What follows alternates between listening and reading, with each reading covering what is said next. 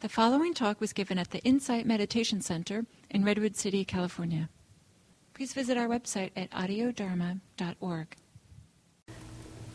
So, good morning and welcome to our sutta study today. I have to say that kind of my heart sings actually to be here and to be able to share this with you all. I've been studying the suttas and I've been inspired by them, I've been confused by them, I've been angered by them, but it's been something that's been kind of fun to kind of dig into and explore, and I'm happy to and excited to share this with all of you. And maybe through the course of the day, maybe you'll be inspired and angered and confused. I hope not, but maybe if that's true, that we can share and talk about it and discuss it. So the topic today are paths of practice, and specifically a few that are in the Majjhima Nikaya. Majjhima Nikaya is translated as the middle-length discourses, and I'm going to talk about them in context. And first I'll start with the context of what is the Majjhima Nikaya. So for those of you who don't know, the Buddhist canon is really giant. It's really big. So what we consider, or what in the tradition considered sacred literature, is I actually don't know how big. I don't think all of it's been translated into English. Some of it is still in Pali. But in general, the canon is broken into three baskets, is the word that's used, three categories. The first is the Vinaya. This is the rules for the monastics, primarily the monks. There's a lot of rules of exactly how they should behave, and included in that are stories of why that rule was made. So there's some interesting things in there. That's the first basket. The second basket is the Sutta Pitaka, and that's the one where the Majjhima is in. Sutta, we can think of it as like scripture. That's not exactly what the word is, but we can think of it that way, as scripture. And then the third basket is the Abhidhamma.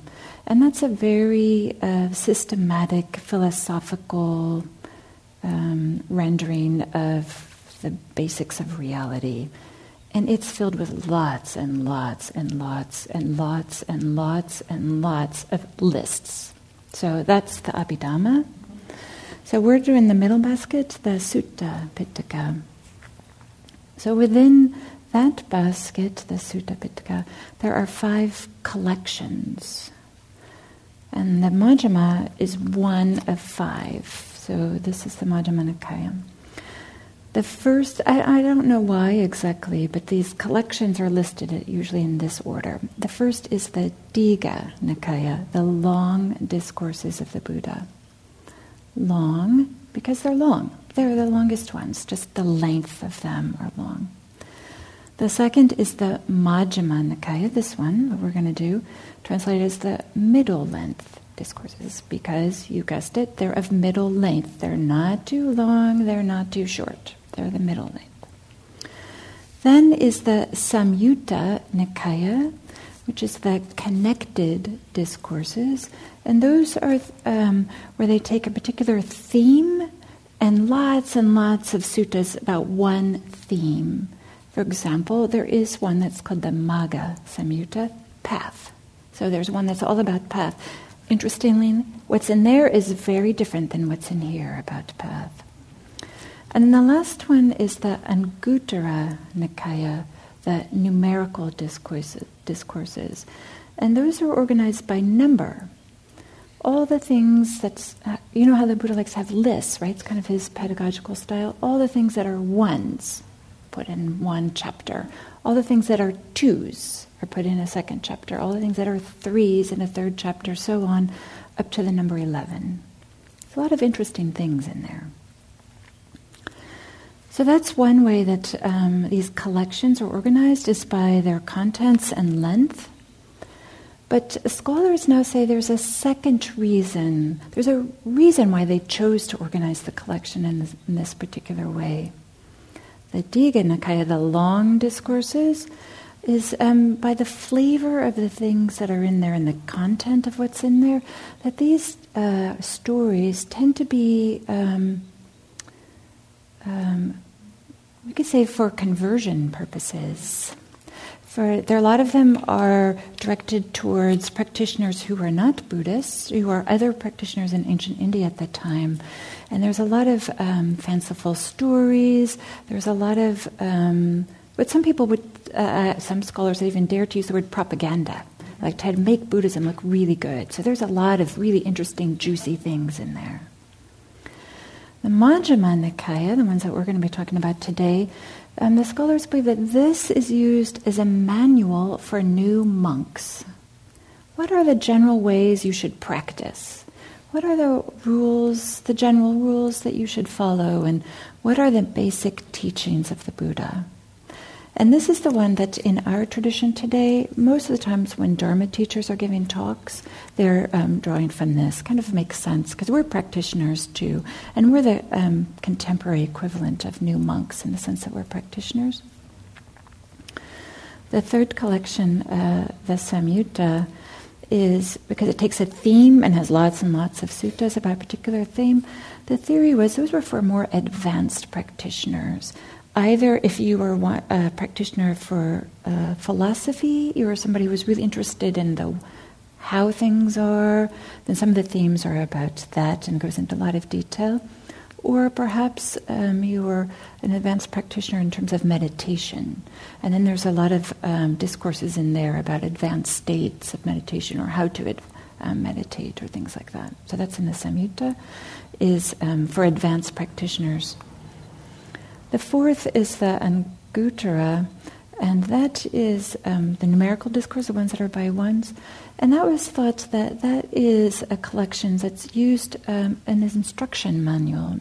Lists help us remember things.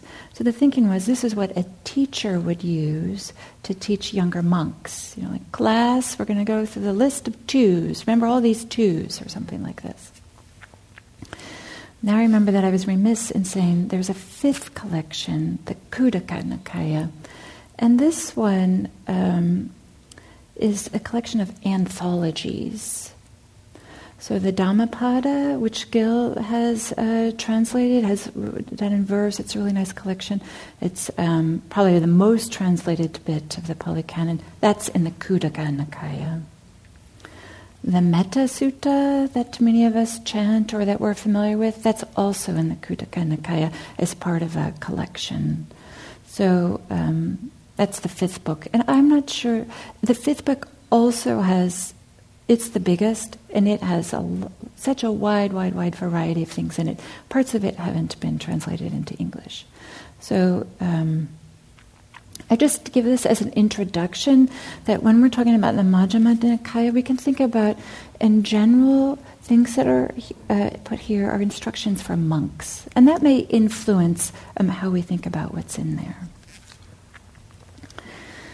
So now I'm going to talk a little bit about, I keep on holding up a book, right? Of course, in ancient India, there were no books. They didn't go to the library. They didn't have... they couldn't go on the internet, of course, right, and check them out. Instead, these were preserved orally. This was a tradition that they just memorized, certain monks memorized. And I can imagine that, a group of monks memorized these suttas, another group memorized those, and a third group memorized these. Maybe, I don't know, there's many of different ways we can hold this. But a consequence of it being something that was memorized as opposed to written down is that there's a lot of repetition in them. I think that was a way to kind of, as a mnemonic device, is to have like these stock phrases and to also have a lot of repetition, as well as a lot of lists, as I mentioned early. And then there's a story that I'm telling myself that I share this, maybe it's useful for you. I can't say there's a lot of data to support this, but this is how I'm holding it. There had to be individuals that memorized these suttas through the ages before they got written down. But maybe those individuals who decided to memorize them, that were holding them, there's a certain, I'll use the word selection bias, a certain personality type that is more apt to want to memorize these suttas verbatim, and pass them on to their student and get them from their teacher. But maybe, in ancient India at that time, there were other practitioners who didn't have that disposition, who didn't have that personality type, weren't so inclined to be memorizing teachings. And maybe their practices were a little bit different. Maybe the similes they used were a little bit different. And in particular, I'm thinking about women. Maybe, I don't know this, maybe there were women practitioners who, the suttas that they were holding and the practices that they were holding had included similes that had to do with childbirth, or nursing, or menstruation, or parenting, or husbands, or things like this. But just because they were of the nature to be less concerned about the nerdy type over here that were memorizing them, then that didn't get saved through the tradition up to now. I don't know if this is true, but this is, as a woman, this is how I'm holding this. Because the suttas we find here are really, I'll use this word, androcentric. They're really, about men. And it's a men's viewpoint and men talking to other men. And when they talk about women, they're not usually saying how wonderful they are. Sometimes they do, but not always. So I'm just offering this as a way to think about, there could have been a selection bias of what ends up finally in our suttas in contemporary time today. One more thing I'm going to say about sacred literature in general is I'm going to ask us to consider, what authority do we give to things that are in the suttas? Today, in the world, there are individuals who say, this is of the utmost importance. If it's in here, this is true. It was said by the Buddha, and we should strive by all means to do whatever's said here. And if it doesn't make sense to us, it's simply because we are not wise enough. There are some people who say, well, this is a consequence, an output of ancient India. There's maybe a collection of authors through hundreds of years, so maybe there's some putting in, taking out, and these are more literature. So these are like composed, intentionally composed, and some of it may be more true or more accurate than others, right? So there's other people that hold it that way. Maybe there's a third group of people who are saying, well, I'm just interested about the history. What was India like at this time, and what can we learn about the history? What did people do? What were their concerns? And there's a third way to hold this. My intention today is to respect all these different positions and to recognize that maybe that all can be true, or that we don't have to know which one. Maybe I'll say this for myself. I don't know. Is this really true what the Buddha said? Is this part of something that a community put together over time? But I don't feel like I need to know. As I said, I still feel inspired. I still feel it still affects my practice. But I do want, as we talk about this, to hold in mind what authority you hold this, and then what authority do teachers have, and what authority does your own experience have? So these are three things today we can hold as authoritative. The suttas, what our teachers tell us, what we read in books perhaps, as well as our own experience. So I just kind of want to put that out there.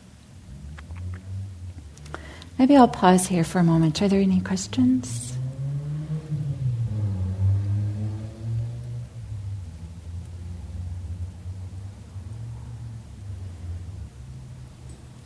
Great summary. Thank you, Meg. I have heard people express strong. Oh, yes. Yes, we are. Thank you.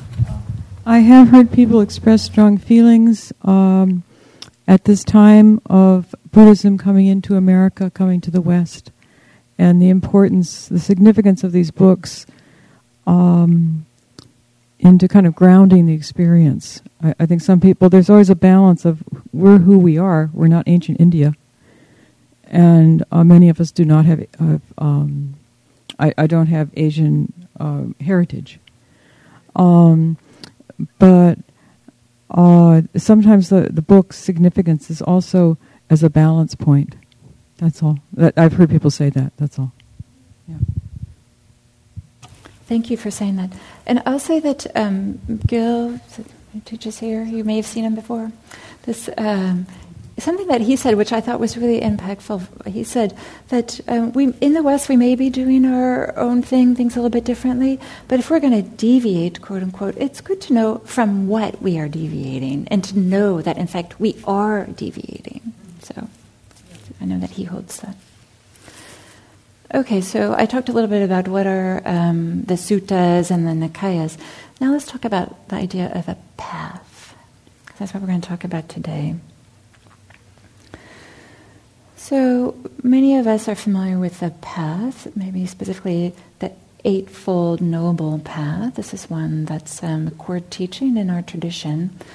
It's the fourth truth of the Four Noble Truths, the way leading to the cessation of suffering, the Noble Eightfold Path. But there's also a number of different paths, and some of them we're going to talk about today. But one thing that I want to emphasize is that the idea of a path is something that has a beginning and a middle and an end. It's not an instant. It's something that's gradual and it's progressive. It kind of moves along. And we can think about this as a way that we think about human development as well, right? We're children, we're teenagers, we're adults. And as adults, we kind of build on what we learned earlier in our lives, maybe for better or for worse, right? But that there's a kind of a building. And the same is the idea about a path. And there's a few quotes from the suttas. Here's one that's from Majjhima 70, where the Buddha says, bhikkhus, that's the word for monks. This means he's addressing the monks. I do not say that final knowledge is achieved all at once.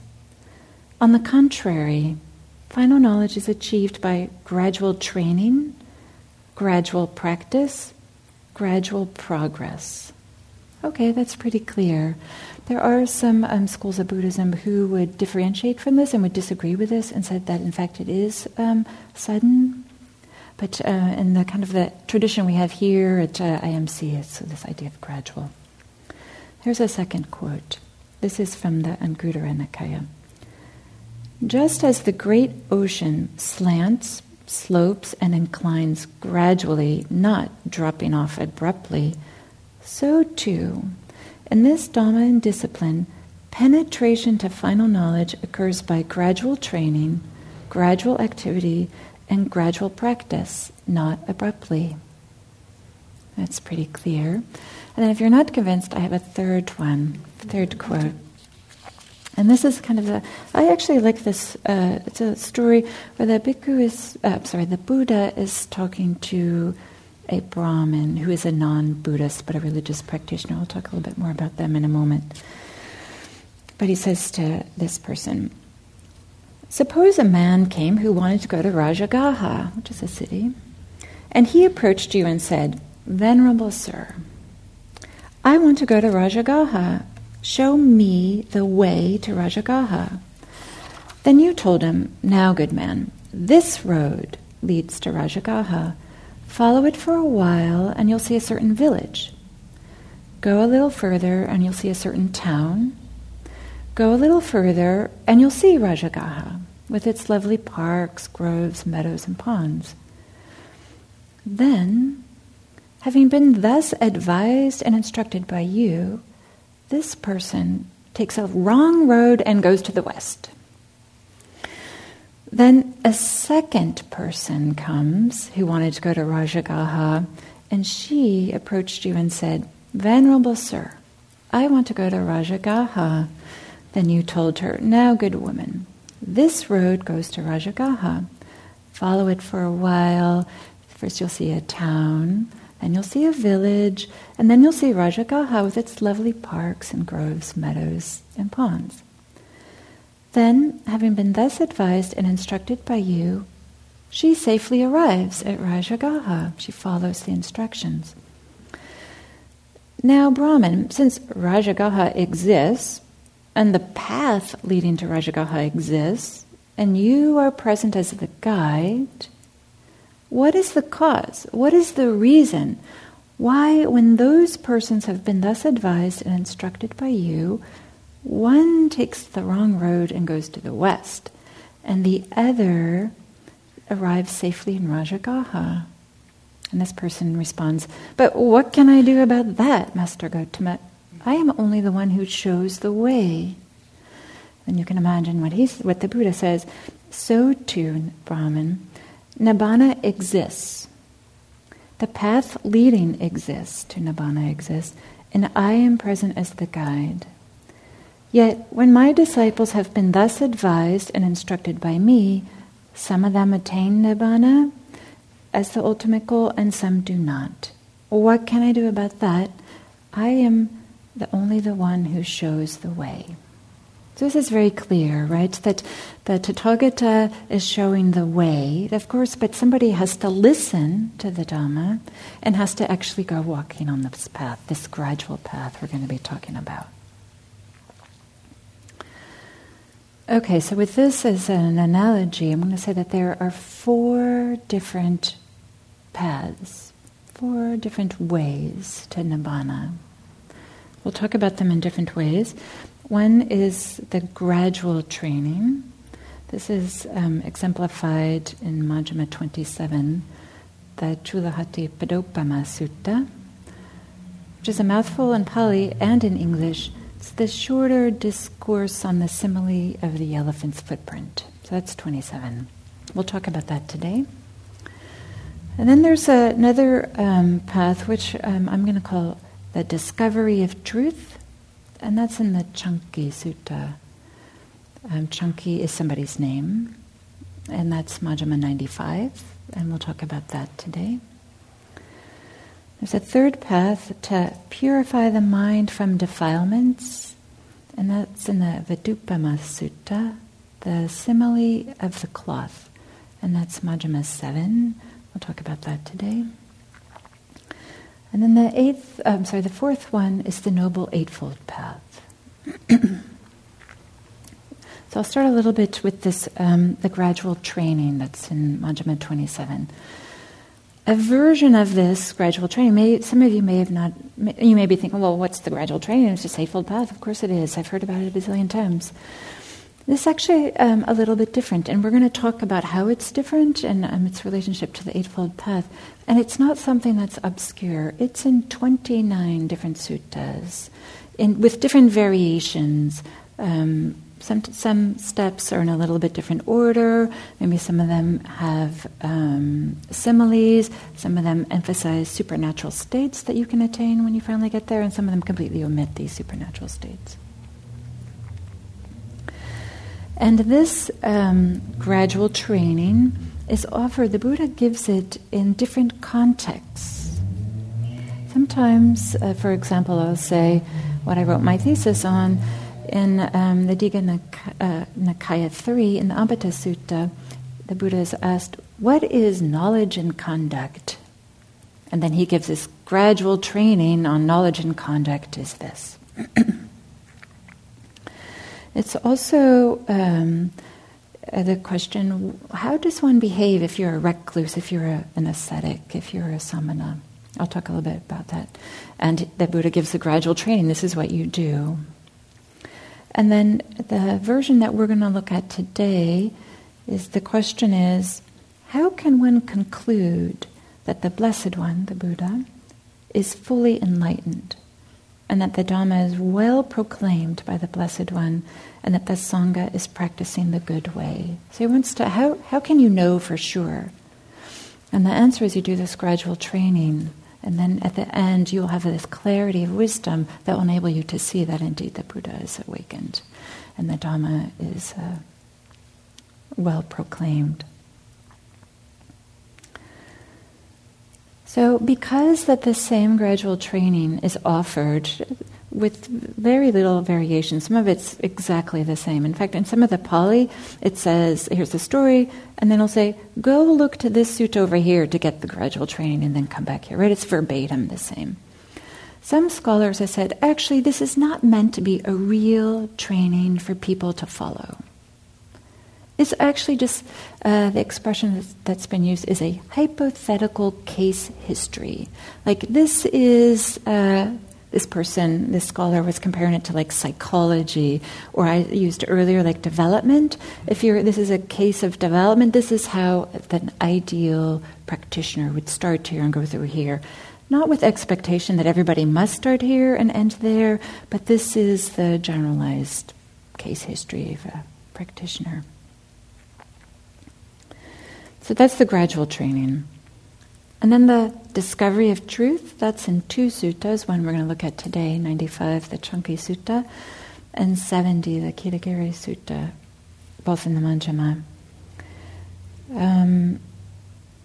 And the context of this is, how do you know the ultimate truth? How do you find the ultimate truth? Here with the understanding that the ultimate truth is part of like Nibbana. That's when you find the ultimate truth or attain that. The third training is how to have an undefiled mind. The same idea that Nibbana, the realization, the attainment of Nibbana, your mind is not defiled by anything. There's a purity of it. And how to find this purity or this undefiled mind is this third path of practice. And then the fourth, as I said, is the Eightfold Path. And maybe I'll mention that there's also a tenfold path that we don't talk about quite as often, but the 9th and the 10th factor, I'm going to talk about these really briefly, is right knowledge and right liberation. So for those of you who know the Eightfold Path, it doesn't really talk about what happens at the moment of awakening, and the tenfold path includes those in there.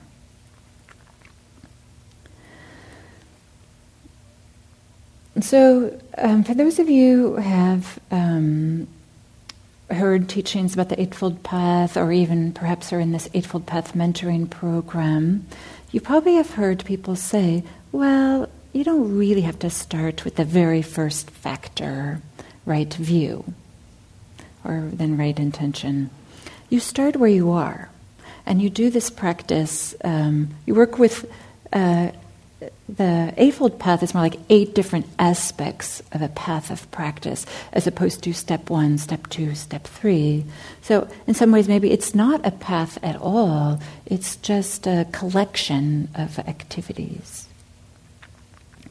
So with that as kind of a introduction, there's one scholar who says this gradual training maybe isn't a gradual training that's offered. Instead, this is a hypothetical case history. And the Eightfold Path, well, maybe it doesn't go from 1 to 8. Maybe it's just different aspects. And maybe in contemporary teachers today would say, you start where you are. You start with what makes sense. So I'm going to summarize the path in this way, which I think will be familiar to most of you, as Sila, Samadhi, Panya. Sila means ethics, morality, how we treat others, how we behave with others. In the Eightfold Path, it's how speech, action, and livelihood. Sila. That's the first. Second, Samadhi. It's usually translated as concentration. The Eightfold Path, it has effort, mindfulness, and concentration. So effort is, I like to think about maybe creating the conditions for meditation and actual meditation. That's in the second bucket, we'll call it Samadhi. The third, Panya.